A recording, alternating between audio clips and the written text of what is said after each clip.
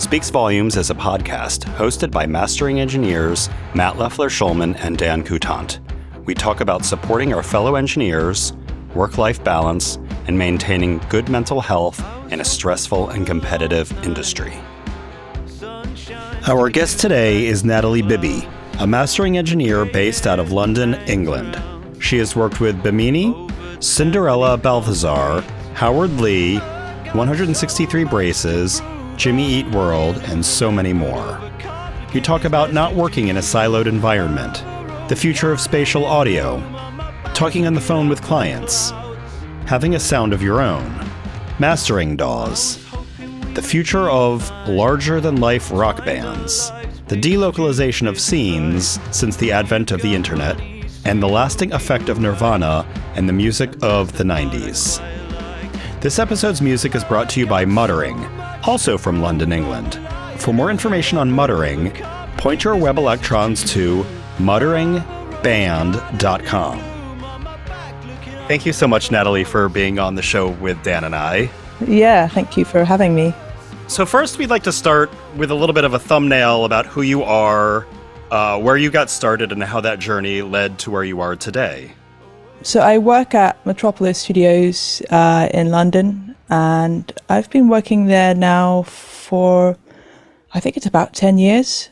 So yeah, I'm a mastering engineer, but I kind of took the traditional route into it, in that I started as a runner there in the studios department. And I was actually pursuing a career to become a recording engineer with the hopes of becoming like a mix engineer.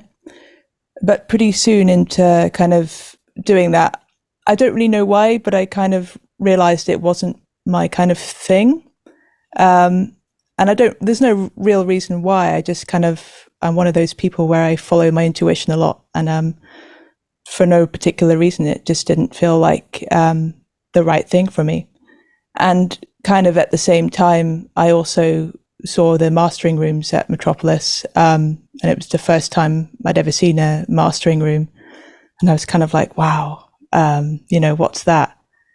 And during that time running, I also kind of met Tony Cousins, and he's a mastering engineer that actually set up Metropolis Mastering back in '93, and we kind of developed a rapport quite quickly, and I think he invited me to come and sit in on a mastering session.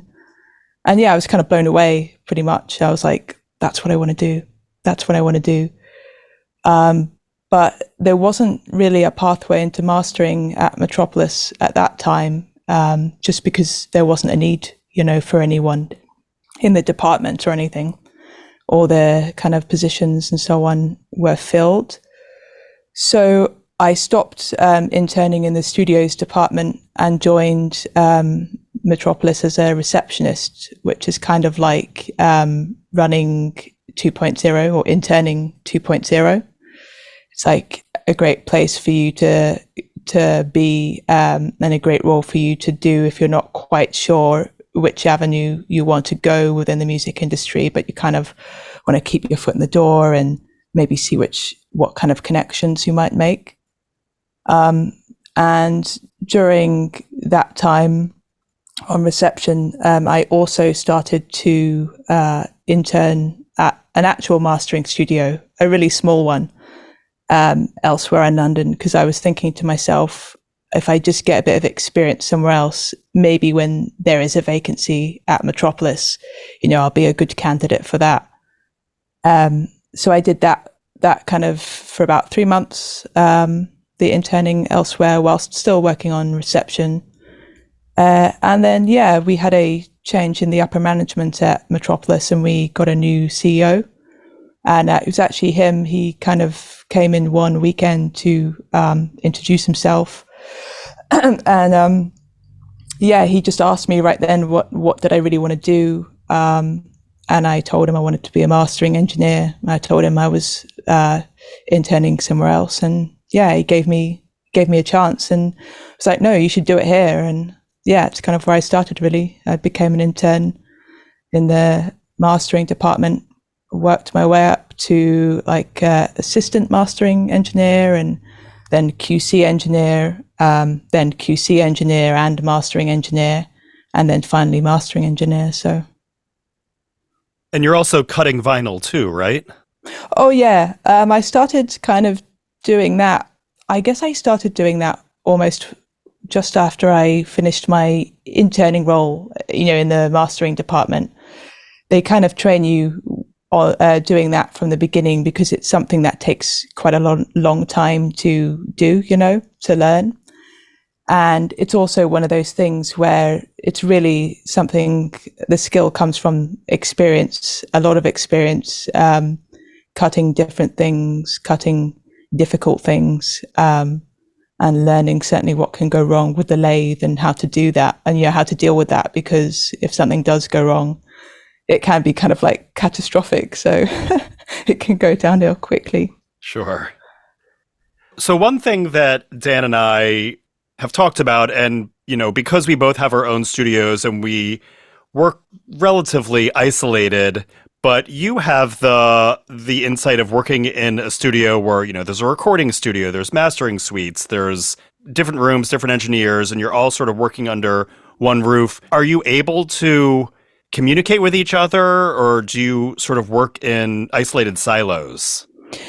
Oh yeah, definitely. I'd say Metropolis, I was thinking about this too, because I was thinking the sort of difficulties and challenges that a mastering engineer might have could be completely different if you're, for example, an independent one with your own studio by yourself versus kind of in a big studio complex like myself. And it's very like supportive and collaborative, the environment, not just kind of in my department, but elsewhere too. So I have a lot of friends in studios, the assistants and the engineers. And it's kind of like, I don't know, it's kind of like my safe haven, really. It's like this sort of bubble, like its own world. And obviously I mostly work by myself all day in my room, unless I'm attended, obviously. But I always kind of pop out and, chat to the other engineers and stuff. And it's quite cool because if any one of us ever gets anything that's kind of quite unusual or different, could be in a mix or something in an arrangement, or even like an instrument we don't hear often, we'll often be like call each other up and be like, oh, you should come and listen to this. And that's really nice too. So kind of, I don't know, it's nice to kind of be able to have conversations with other mastering engineers because they're on the same wavelength completely as you. And it's nice to kind of talk about the little details in music with people that completely appreciate them. I think there's kind of like, what's the word I'm looking for? Like, they're like my comrades or something. Sure. Yeah, there's something I found with mastering engineers that I feel in general, they're just more open to communicating about how they work and, their trade secrets and whatnot. I feel when I was recording bands and producing, I felt like the other engineers I would work with were much more sort of, they kind of held on to those secrets themselves. And I still haven't figured out why that is, but it's just something I've noticed and I appreciate, obviously. Yeah, I think that was, do you know what, that's probably something I was expecting to experience, to be honest, as an intern. And I just didn't experience it. I've kind of always felt that the engineers, they really wanted me to succeed. And I think as an intern, I really lacked self-esteem in general as a person, and I lacked quite a lot of self-belief just generally. And I kind of feel like the guys believed in me before I believed in myself. And they were kind of always sharing their what we might call their secrets and their kind of top tips from the beginning. And that's nice. That's been nice. Yeah, that's awesome to have that support. But yeah, I'd say it's a very cool place to work. It's nice that we have the bar area as well. So I'll often kind of pop out my room and get lunch and get some daylight, and then when I come back in, there's always different people at the bar to talk to. There's, my friends in the studios, there's third party people, like producers, songwriters. So it's kind of nice to keep connection, even though obviously our job is a little bit hermity, Totally. So going back to what Dan and I were talking about before we started the podcast, one of my questions for you was, when you have a finicky client who, you're going, around in circles and you're not able to sort of come to a conclusion with a master, how do you rein a client in like that? I think it's really good to, if you can't have them kind of there with you in person, then it's good to, I think, talk to them on the phone, rather than emailing and texting. Because sometimes you need to kind of speak their language. And sometimes they're saying words like, I want it warmer, or I want it more energetic, but you might, have a different idea of what that means, and they might. So it's just kind of removing the barriers, I think, particularly of, distance and, text communication, I think is a big thing. Yeah, I totally agree with you. I often love to jump on the phone, and I think it scares some of my clients who are younger than me. Dan and I are both Gen Xers, and I think, we're used to, jumping on the phone and, growing up without the cell phone. So it's much more comfortable for us. But I feel like we're able to, get from point A to point B that much faster jumping on the phone. Yeah. I mean, I always think, I wish that every session could be attended, because I think if it was, wouldn't ever really have those problems.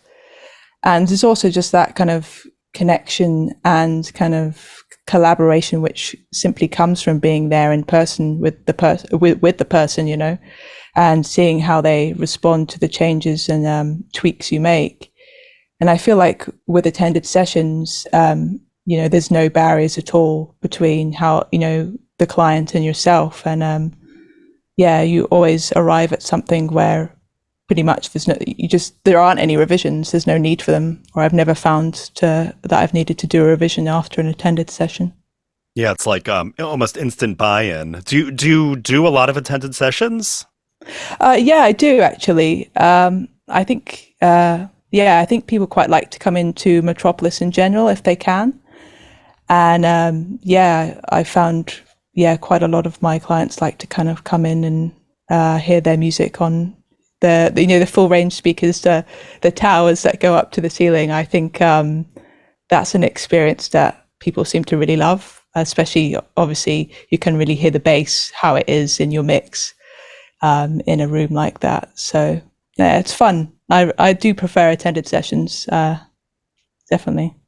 Yeah, so I was curious to ask Natalie. I think I've seen Natalie in a starring role for a Metropolis ad on social media, where she talks about, submitting mixes for mastering and tips, and, list 5 or 6 things that are good practices for mixes for mastering. And I'm curious to know, in your experience, Natalie, do you find that most clients adhere to those suggestions, or are you getting mixes that are just all over the map as far as master processing level, et cetera? How's that experience been for you? I think it's got a lot better in kind of the last year or so. But yeah, I definitely was getting a lot of stuff that was all over the place. And I never touched anything when it's like that, because I feel like it's unfair. So I always kind of call the person up and just kind of tell them and try to help them as much as possible. And sometimes there's a bit of back and forth as well. I just kind of like, show me your door, and then try to help them get the audio out the project in a kind of suitable way. But yeah, it's got better now, I would say. Couple times, obviously, people sometimes forget to take their limiters off, which is, I usually catch those though, and kind of reject those and ask them to remove them. But actually, I say that, and it's really great to know that people are actually listening to their final mix with a limiter on, because obviously you might love your mix, it's great, and then you just put a limiter on and it ever so slightly changes things. But I actually think that's a really great way for people to kind of quality control their own final mix. Like just put a limiter on and give it a couple of dB of gain and just see how has that actually changed the energy and the frequency balance. Do you still like your mix, you know? Yeah. Right. And have you encountered clients who push back a little bit about, maybe keeping their limiter on, or have you had to handle, mixes that are just not a whole lot of room left to work, but you just do your best with it? And how do you approach those situations? I would say, you know what, most mixes come in quite hot these days, and that's absolutely fine, as long as it's not an actual limiter smashing it to pieces. I think people mix loud and, mix bus stuff is fine, EQ, compression, if that's gluing your song together and giving you the sound you like, great, submit that to me. It's just sometimes people are then putting a limiter on afterwards, but I always think it's a mistake. I think they've just forgotten to take it off. They've been listening to it, sending it out to bandmates, like here's a loud version of the mix for you to listen to. Yeah, we've been talking a lot lately with guests on the podcast about, how good digital tools have gotten, particularly plugins in the last couple of years. And I find myself being a pretty hardcore, analog fan. I find myself more and more just reaching for, plugins that seem to be fitting, those roles for me lately. Not in place of the analog, but just, sort of getting close enough, and it makes the job a little bit easier and more efficient. What is your workflow like? Like, what do you prefer? Do you have a preference, analog versus digital, or are you just, hybrid, whatever works? How do you feel about that? I'd say on the whole, I'm mostly hybrid. But the way I work is it's never really the same, and it's never a way of working because I like working that way. I just kind of listen to the song and I know pretty quickly what way might be best for that song. Like, right. It's rare that I do this, but some songs that are kind of with a lot of kick and bass, like EDM, they're so hot when they come in that it just stay in the box, because if I try to put it through my desk, actually I'm going to lose something of the song. It will mush up the bass. Even if I would just put the song flat through the desk, for example, it would still mush up the bass. So in those scenarios, I might stay in the box. But mostly it's hybrids. I love using my desk and the EQs and stuff that I've got in that room. They're all kind of chosen for a certain reason and for slightly different contexts. But what I do find with going through the desk and stuff is that it's like with the EQs, even if you're on the narrowest cue, they're still pretty wide brushstrokes, compared to if you stay digital and do the same EQ, you can go it's a lot more clinical. So that's something that I'm always aware of too. And even if I run kind of music through an EQ, but actually pretend I was going to leave it flat, the EQ itself is adding tone. It's adding something to the music. And that's always something I'm aware of too. I don't want to be changing the tone of someone's music if that's the wrong choice, if that's going to take away. Right. So yeah, my choices are always kind of a song per song basis, I would say. Yeah, that gets me thinking about a mastering engineer having a sound or not. Sometimes people talk about, I go to this person for this kind of sound and I go to that person for this kind of sound. Are you more of it sounds like you are from what you just said, but are you more like trying to stay out of the way of the music as far as, having an aesthetic, or are you cultivating kind of a sound, kind of a signature that you want to be known for, or how do you approach that aspect of it? It's strange. I guess it's kind of both, because I definitely approach it that way, like what the song needs. Because I would hate to think about myself changing someone's music or taking away from it unnecessarily just to be like, because I want to use this EQ. Right. But at the same time, there is a couple of pieces of gear in my room that I have chosen and that I like to use as often as, works for the song together, because I know that they have a certain sound together, which I do think, a lot of my clients that attend kind of come for as well. Right. Yeah. No, I definitely feel the same way. And sometimes I have to stop myself from using something that I really want to use just because I know that a particular client, knowing their taste, they're not going to like what that piece of gear adds to the signal path. And for me, I sort of like, darker sounding things, not murky, but I like round, warm, really smooth sounding stuff. And I do have clients that, they prefer a little bit, what they call shimmer. I call it edge. I call it icicles. Right. I'm kind of losing the shimmer on that one. And then I'll know it's because, maybe because I have my manly compressor in the chain or something. And it's a struggle sometimes to restrain yourself from using something you want to use.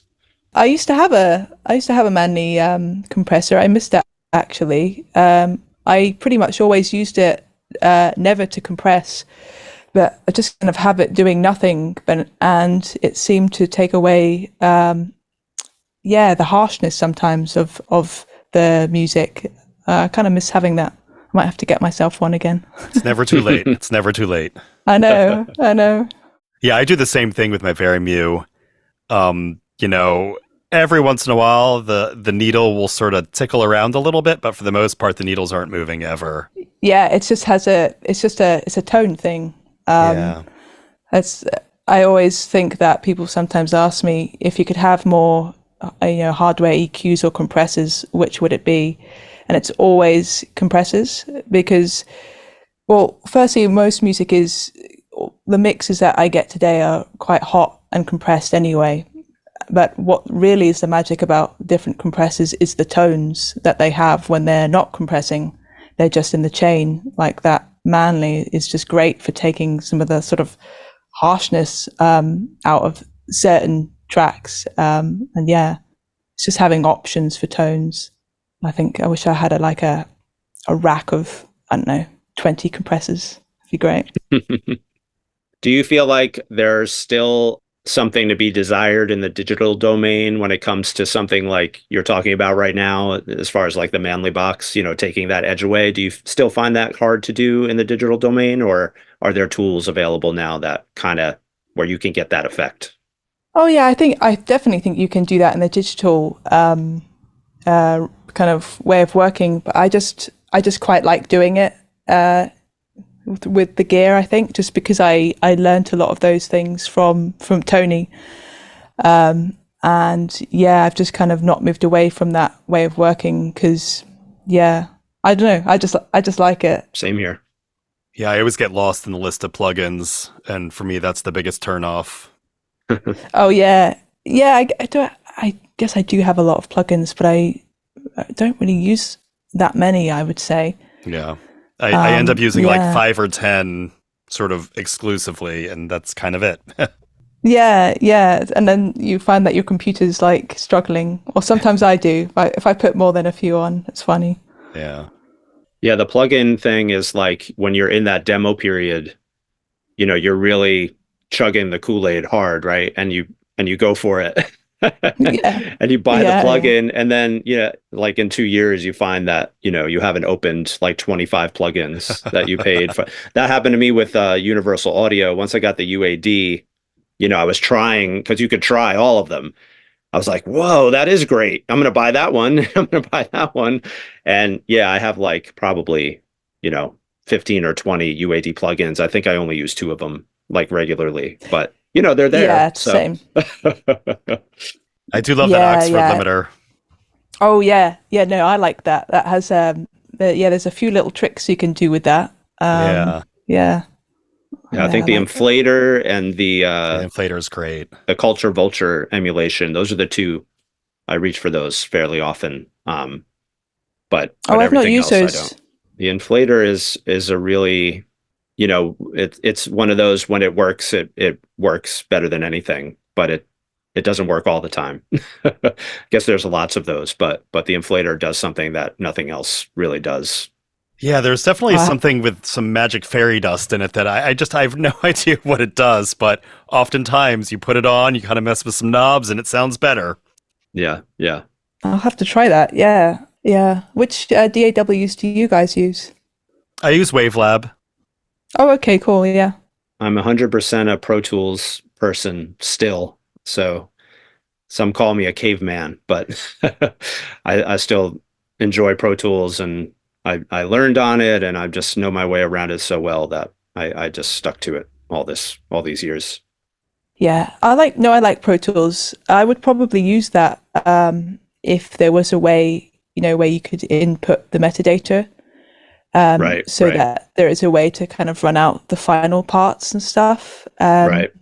Because otherwise, you'd have to, if you did use that, or I'd have to like take everything out, export it out, and then put it in another DAW just to do those parts and stuff. So Exactly. yeah, so I use Sequoia for that reason. Yeah. Yeah, Sequoia is great. I mean, I think once upon a time it was PC only. Is that still the case? Or I think that was Wavelab. I think so, yeah. No, I think Sequoia is PC only. Yeah, I think so. Yeah, yeah.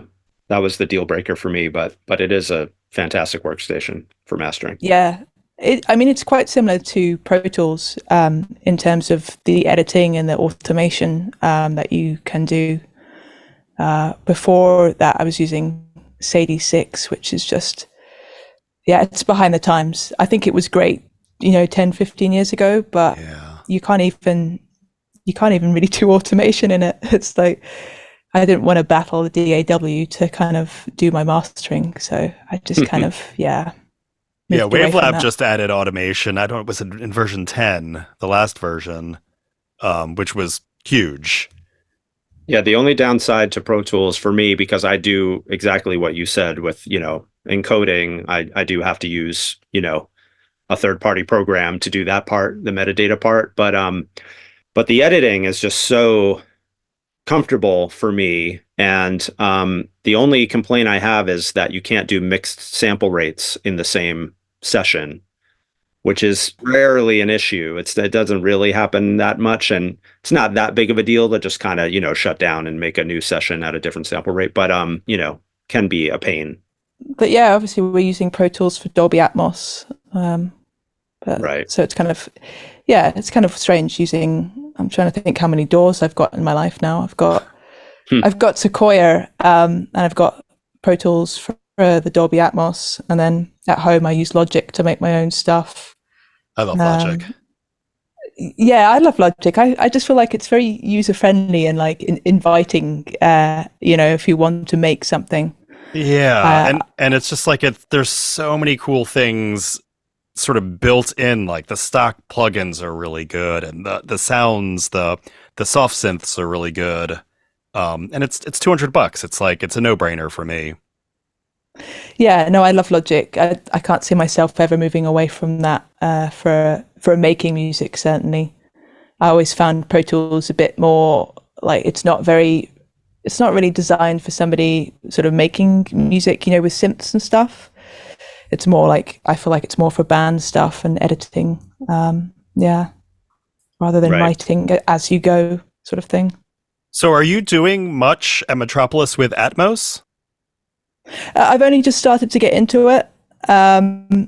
So I will hopefully be doing some soon. I've just kind of started using that room and kind of just learning the format. But it's been really interesting. I brought some of my own music, which is like, it's called Dungeon Synth, and it's a genre which is like lo-fi fantasy.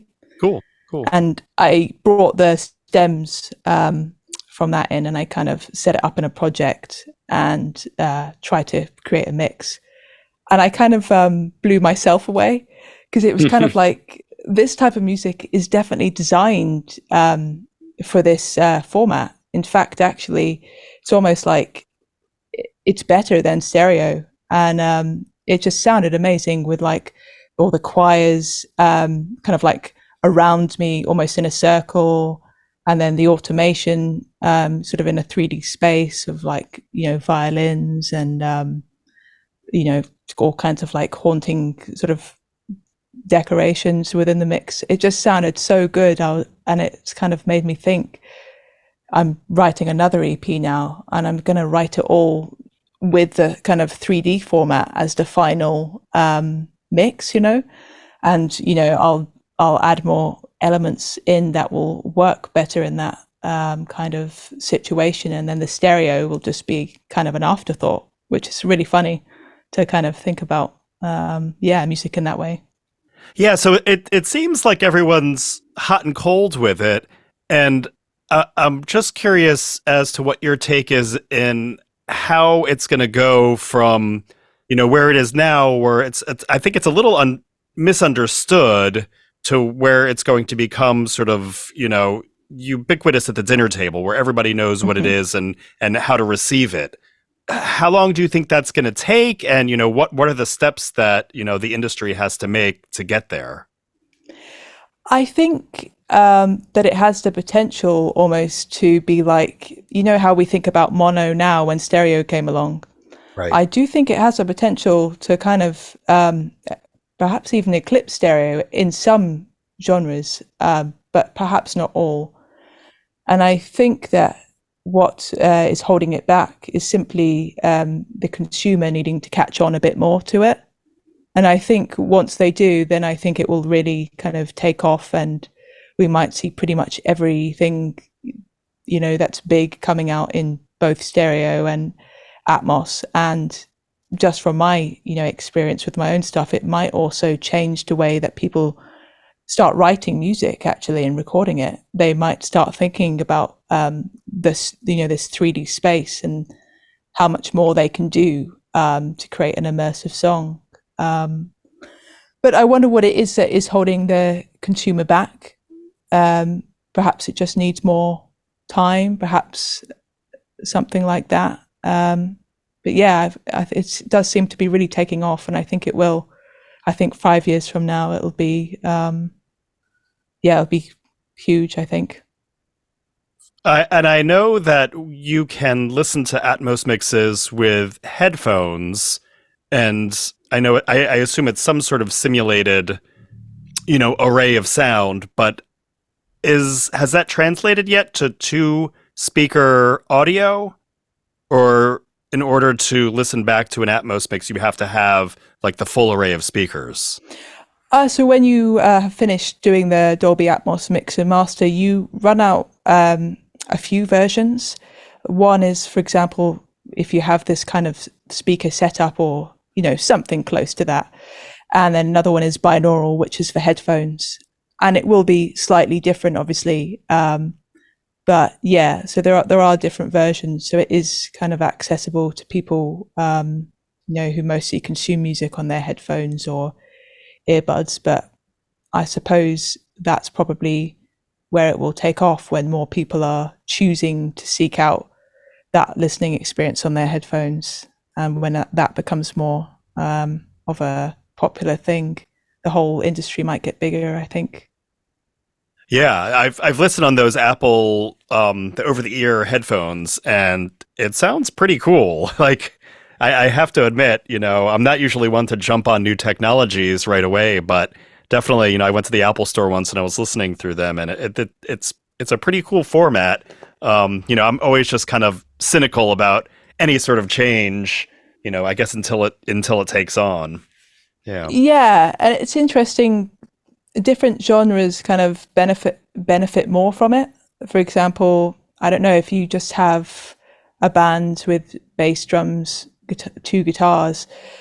I mean, of course, you can make if you bring those stems to Dolby Atmos, you will make it seem wider and more, more spacious and like around you. But I feel that you don't get to experience, I don't know, I just don't know if it 100% needs that versus something that's orchestral and has all these different elements. That's where you really see the value and the benefit of it. Yeah, hearing a mix of an orchestra in Atmos sounds absolutely, almost bewildering. I'd love to hear that. Yeah, yeah, it's amazing. But the band stuff does still sound cool. It's interesting. It does kind of feel more like you're at a live show in a way, which is good because then that suggests by itself it's a more immersive experience, which is kind of That's true. I think the basis of the whole technology, really. Yeah. Yeah, it's interesting what you said, and I've heard some mix engineers say the same thing, which is a real way for it to catch on, so to speak, would be for artists to kind of write with the format in mind from the beginning, from the genesis of a project, like you said. Um, but yeah, I think that people not being able to hear it in their homes is a big obstacle. And also the financial investment involved with people don't want to take the leap of investing in a speaker system that's going to reproduce the format. So those are two big challenges in my mind as far as, obstacles for Atmos to become more mainstream. Definitely, and I think what it means is that somehow the binaural experience or the headphone experience has to be or amazing, has to be valuable. Otherwise, yeah, you're right. It's not as accessible to people otherwise. What do you think, Matt? You think punk bands will start writing records with Atmos in mind? No, I don't think that's ever going to happen. But I do feel like, I always wonder, like, what would Philip Glass or, a lot of the sort of people who were doing, like Laurie Anderson, people who were sort of ahead of the curve and sort of in terms of technology, what they would do with a technology like this, even a Lou Reed, Todd Rundgren. I mean, all these, Yeah. Brian Wilson, like what they would have done with a technology like this. Oh, I yeah. feel like it would have been, it's not to say there aren't, modern people, St. Vincent, I feel like she could do something really, really cool with a record doing something in spatial audio. Is there an Atmos mix of Sergeant Pepper? I don't know if there's a released one. I don't know. Yeah, I don't know. But I'm the jerk who likes the mono mix the best. Oh yeah, yeah. Well, yeah, it's the original kind of. Yeah, yeah. I never knew that growing up because we only had the American stereo ones. And then when they finally came out, at least in America, with the mono ones, I was just like totally blown away. I think I'd love to hear, for example, Nirvana in Dolby Atmos. That's my favorite band. I'd be interested to see how that would work, how Nevermind would sound. But I would definitely, kind of pay to listen to that because, yeah, it's just even if it's not better than stereo, it's something slightly different, and you might still kind of pick up on different aspects within the music because of that you might not really have focused on before when you were listening to stereo. So totally. I think hearing the harmonies and just all the nuance in that record would be amazing. Yeah, definitely. I think it's the nuances that this technology can bring out, which hopefully will make it like a valuable, thing that people get into more. That's a really interesting thought because I think that's a good point. Like people who really love a record already, not so much someone experiencing a record for the first time, but for your favorite records, you want to hear them in a different environment or in a different situation, right? So that's why I guess, the legacy stuff being re-released in Dolby Atmos is such a thing with Atmos because that's what people want to hear. They want to hear like, oh, what does Fleetwood Mac Rumor sound like in Atmos, right? Because it's such a classic album that we know so well. I can think of 5 records right now that I'd love to hear in Atmos, but I'm not sure if there are versions in Atmos to be had. But anyway, when you talk about Nirvana, it's interesting too, because I don't know if you've heard did you hear the 2023 30th anniversary In Utero release? Yeah. Yeah, I thought that sounded fantastic. And I actually had a conversation with Bob Weston, who did the remastering, and we kind of nerded out a little bit about it. And I was really kind of thankful that he was generous with his time and information and telling me about that. But yeah, it's just Nirvana is great, I guess is my point. Yeah, I've been like the biggest Nirvana fan for since I can remember. It's why I got into music. But yeah, no, I think that remastering is amazing. And yeah, it's funny, even, the slight difference, in this remastered version is valuable and makes me want to, listen to the album and enjoy the album all over again, because you still hear something slightly different, whether even if it's just a frequency range rather than an element, within the harmonies or something. And that's, it's special. So I guess our next thing we need to do is we need to talk to Albini about getting on board with Atmos. Oh yeah. Good luck. Yeah. I don't think he's gonna. Yeah, I don't think he's gonna want to do that. I'd really like to hear, actually, just thinking about Nirvana, that hidden track on Nevermind, Endless Nameless. Oh, Endless Name. Oh yeah. I think that would actually work really well in Atmos. That's one of my favorite songs by them, actually. Yeah, I can just imagine it. It would kind of create that strange, tense environment. It would kind of heighten that if it was kind of all spread around you. Yeah. That would be really interesting to hear. Sonic Youth would be very cool too. I mean, Yes. There's a record of theirs called Silver Sessions. Yeah. Have you heard that record? Yeah. It's one of my favorite records of theirs. It's just like these feedback loops, and I think that'd be really, really interesting to hear, sort of in that immersive environment. Yeah, and of course, like My Bloody Valentine, even though that's just guitars and bass and drums, you could do so much to create that sort of wall of noise that he's gone for, but around you, it would be amazing. I wonder how much money and how long that would take to be released. Yeah, that's true. Yeah. How many guitar tracks? I know. Can we get in the Atmos mix? Yeah.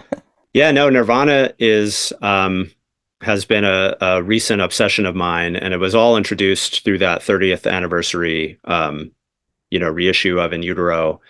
And it leads me to a question, which is, I don't know how you guys feel about this, but I kind of feel like, that kind of iconic, larger than life rock band thing, like, I don't know if that's still a thing. Like, is that still around with like newer bands? You know what I mean? And when I say newer, I guess I'm talking about like the last 20 years or so. But since Nirvana, or since, I don't know if anyone is on that same level in the last 25 years, but. And you're talking like rock bands, like guitar, bass, drums. I'm talking about rock bands, because I know pop music and hip hop have kind of oversaturated the pop music, commercial music market in the last, however many years. But like, I'm talking about rock bands that are as important as Nirvana was to the people that listen to Nirvana. I mean, is that still a thing? Yeah, I think it's almost like that thing of a rock star being that big and that iconic and that kind of voice of a generation. It definitely almost died with Kurt Cobain, and then obviously then we had pop music and rap music. But it's also, it kind of died at the same time as we also started to see the death of sort of subcultures. Like, when I was at school, we used to kind of have terms for like different people. Like, I was like a grunger, and I used to hang out with like moshers and stuff. And now I talk to like people, and there's like, no, there's none of that at school anymore. And some of those kind of subcultures came from, I think, sort of a wider variety of music being in the charts, particularly subgenres of rock music, which I just don't think is there in the charts anymore. It is kind of pop and rap, but right. No, I would love to see a band as big as Nirvana, as culturally important as Nirvana. I just don't think there is one. Yeah. Do you think it's probably the internet's fault? Yeah, maybe, or just a change of taste, or yeah.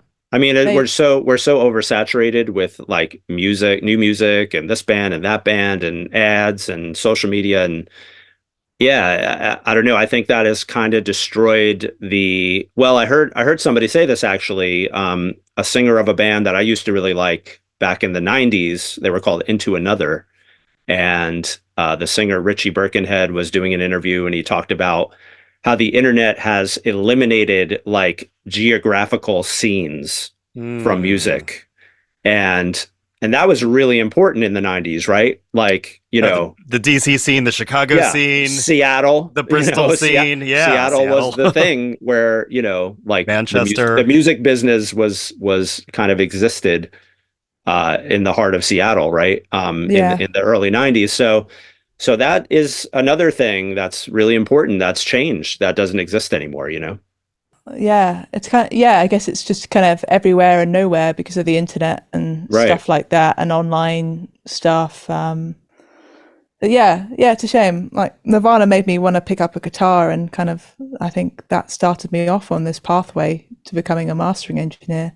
And I'm sure bands like that kind of inspired so many other people and resulted in so many other people kind of taking a pathway in music or art. So it's a shame. It was Yeah. funny because a few years ago I actually met Dave Grohl and I didn't know that I was going to. Oh I wow. literally just came to work one day and I happened to be wearing a Mudhoney t-shirt and I had no knowledge that he was going to be at Metropolis at all.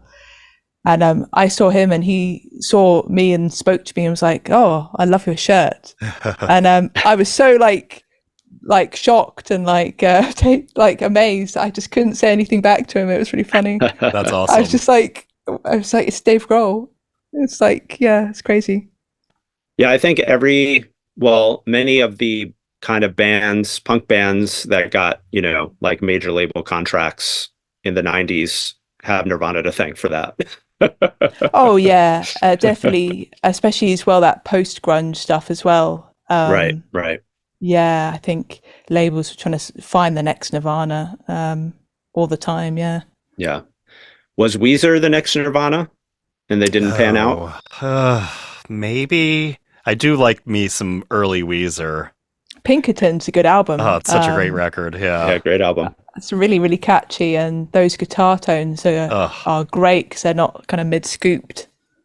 Right, right. They're Yeah, like proper grunge I feel like sound. the music industry was hoping that they could make Weezer into the next Nirvana because it was very musically it was shared similarities, but the sentiment was totally different, right? It was like the Yeah. complete opposite sentiment. And after what happened to Kurt Cobain, I guess they thought that was the answer. Like, let's put out this lighthearted band, like as far as their content, but musically still kind of sounds like Nirvana. But yeah, it didn't quite pan out, I guess. Yeah. Yeah, I think a lot of Nirvana's success obviously is the amazing songwriting, but I think Yeah, why they're iconic, and why maybe Weezer feel differently is simply to do with like Kurt Cobain and almost like the like who he was and like kind of the energy he kind of put into the songwriting. Because I think that kind of stuff does make almost a feeling within the music, which Yeah. can also draw people which kind of feel the same way. And I think a lot of Nirvana's music was just was just very raw, and people that felt the same way connected en masse. But if you have a bit more light-hearted music, even if it sounds, completely the same in terms of how it's written, perhaps people aren't pulled towards it, and find right. that band or that lead person as their voice. So they listen to it, but they kind of it doesn't stay with them as something that's changed their life and that they feel connected with. Yeah, the amazing thing about Nirvana's music is that it connected with so many millions of people, but it still felt to those people that it connected with that it was just theirs, right? Like it was Yeah, this mass thing, but every fan of the band that really cared about the band like felt like Kurt Cobain was speaking directly to them, and they had this intimate connection with the music, but it was just a massively successful, thing. So that's amazing. Yeah, and I love also that the songs are really quite easy to play on guitar. So you can be 12 years old and like you're playing Nirvana. There's something about how obviously it wasn't intended to be all simple stuff, but just the accessibility of it to people that connect with it if you're like 12 or 13 years old sort of makes it special too, as well. Yeah, I think that was the genius of his songwriting. Yeah, I mean, it's very kind of like the Beatles too. The Ramones, Yeah, it's quite catchy. It's quite pop in some ways, some of the songs. Yeah, I mean, all the bands that Kurt listened to, there were a lot of pop bands like the Vaselines, and I'm totally drawing a blank on other ones. I guess the Pixies. Yeah. Yeah, I found the Wipers as well. They're obviously very punk, but it's catchy. Like, yeah, their songs are catchy. Were they also from Seattle? No, I don't think they were. They were like an early influence of Kurt Cobain's. Okay. Actually, I'm not sure where they're from. I need to look that up. It's funny to trace that history. I mean, this all has nothing to do with mastering, obviously, but yeah, but it's the reason why we're all mastering engineers, right? Because we're nerds about this stuff. Yeah, yeah. Someone made a great record, and yeah, we wanted to, I don't know, do something musically because of it, which is great. I think that's what music and art should be about ultimately. Or that's what for me successful art and music is. Doesn't have to be big, doesn't have to be slick sounding. It just has to have if it has a positive effect on someone's life and makes them want to take some action, that's also positive, then that's great. That's kind of what it's all about, Totally. So Natalie, did you get to see Nirvana? Oh no, I'm like I mean, yeah, I wasn't even born when Nevermind came out. Okay, never mind. Yeah. I know. I talk as if I was, I have no idea how old you are. No, I would love to have seen Nirvana. Yeah, I would love to. I've not seen the Foo Fighters. Whenever they do play or have played, those tickets just kind of sell out really fast. Oh, I'm sure. Yeah. Because obviously it's always massive venues. I would really like to see those. I would like to see Foo Fighters. Dan, I assume you saw Nirvana? No, I actually didn't see Nirvana, and I was a late convert on Nirvana. Me too. But I can say that Nevermind was the first CD I ever bought. Oh, wow. Yeah, cool, so yeah. I was late to the party on CDs too. I was kind of like, I'm a lifelong curmudgeon. You know what I mean? Like when a new technology comes out, I'm like, nah, never, Yeah. I'm sticking with these cassettes. Yeah, exactly. I was totally all about the cassettes. And, I was a big fan of Seattle stuff. I was into Soundgarden, and I was kind of late to the party on Pearl Jam too. I resisted that in the beginning. But, the music I really loved when I was that age was kind of like the 120 minutes, like, college rock kind of scene. So I was really into XTC and Squeeze and like REM, early REM. And, I was trying to be cooler than everybody else that liked Nirvana, but I wasn't cool at all. So I eventually kind of came around to them. And then, and I can remember almost like, a lot of Americans, older generation Americans talk about JFK. Like I remember where I was when JFK was assassinated. And I totally remember where I was when I found out that Kurt Cobain committed suicide. I was sitting in a college class, and my friend told me that was sitting next to me. And I was, I was devastated. Like it was an awful day. But it was crazy. Yeah, I was watching MTV at the time, like when people did that, and Perry Farrell from Jane's Addiction came on and was like talking about Kurt. And I'm like, what's this about? And then, it's crazy. Right. Yeah, no, I don't think I ever had a chance to see them. Like I just wasn't into them at the time when they were, playing. Yeah. I kind of got into them after the height of it all.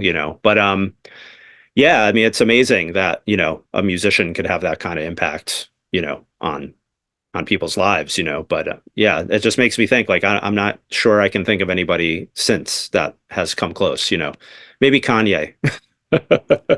Well, that's a joke. Yeah. I mean, I'm sure there's someone who could argue that, but yeah. Not in the rock world, but yeah, I mean, I feel like the Beatles were such a game changer, Nirvana was such a game changer, and like I just don't know in terms of that sort of, you know, earth changing, culture changing, music changing, everything. Yeah. I just don't think we've had anything, and I, you know, maybe we won't for another 20 years, and that's okay. But yeah, I hope we do. We might come from this kind of generation of kind of kids that were affected, you know, by COVID and stuff. Maybe like and then obviously the effect on the economy that's had afterwards. Maybe they're kind of going to grow up and start kind of rock bands. Yeah. I hope so. I mean, my kids are teenagers now, and I definitely feel like there's hope for the future. I feel like they're so much more directed than I was at that age. And, you know, the things they're paying attention to, and I just feel like they're smarter. So, I don't know. Who knows? Yeah. I feel like that band Idols is starting to make some major waves. I mean, obviously nowhere near where we're, you know, the status we're talking about right now, but they are an important band. I just saw them on an Instagram feed this morning. My friend's doing front of house for them. I mean, I'd never heard of them, so it's just so funny you mentioned them. Yeah, it's well worth investigating. And their new album, you know, sonically is unbelievable. Sounds amazing. Oh, and they're from Bristol.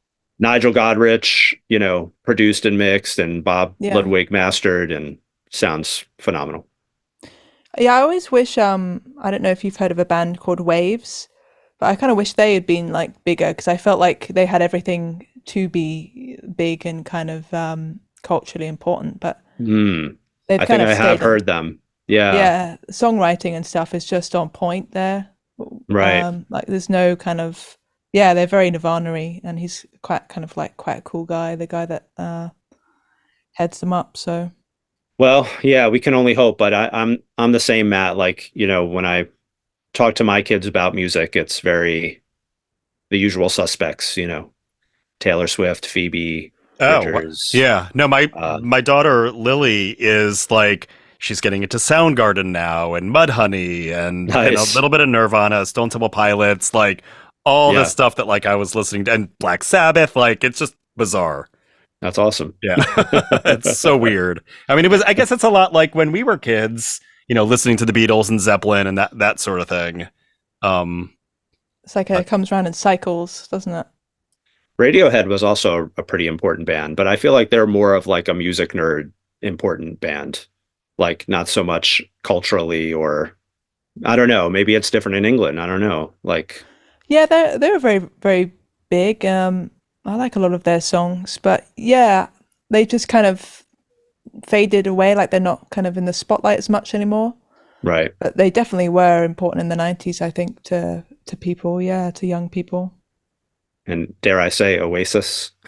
Oh yeah, yeah. I wish I'd been like 20 and maybe like 1990 when all that, you know, all this grunge stuff, and then obviously Oasis, and then kind of post grunge, because I think that would have been such a great time to be young and be going to shows. And to be in Manchester in the 90s would have been amazing.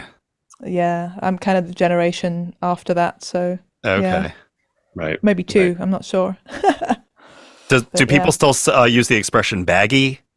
What is that? Well, I have a friend who's from London, and she always says, you know, this song sounds baggy. And I guess it's like a reference to like, you know, Ned's Atomic Dustbin or the Stone Roses, that kind of stuff.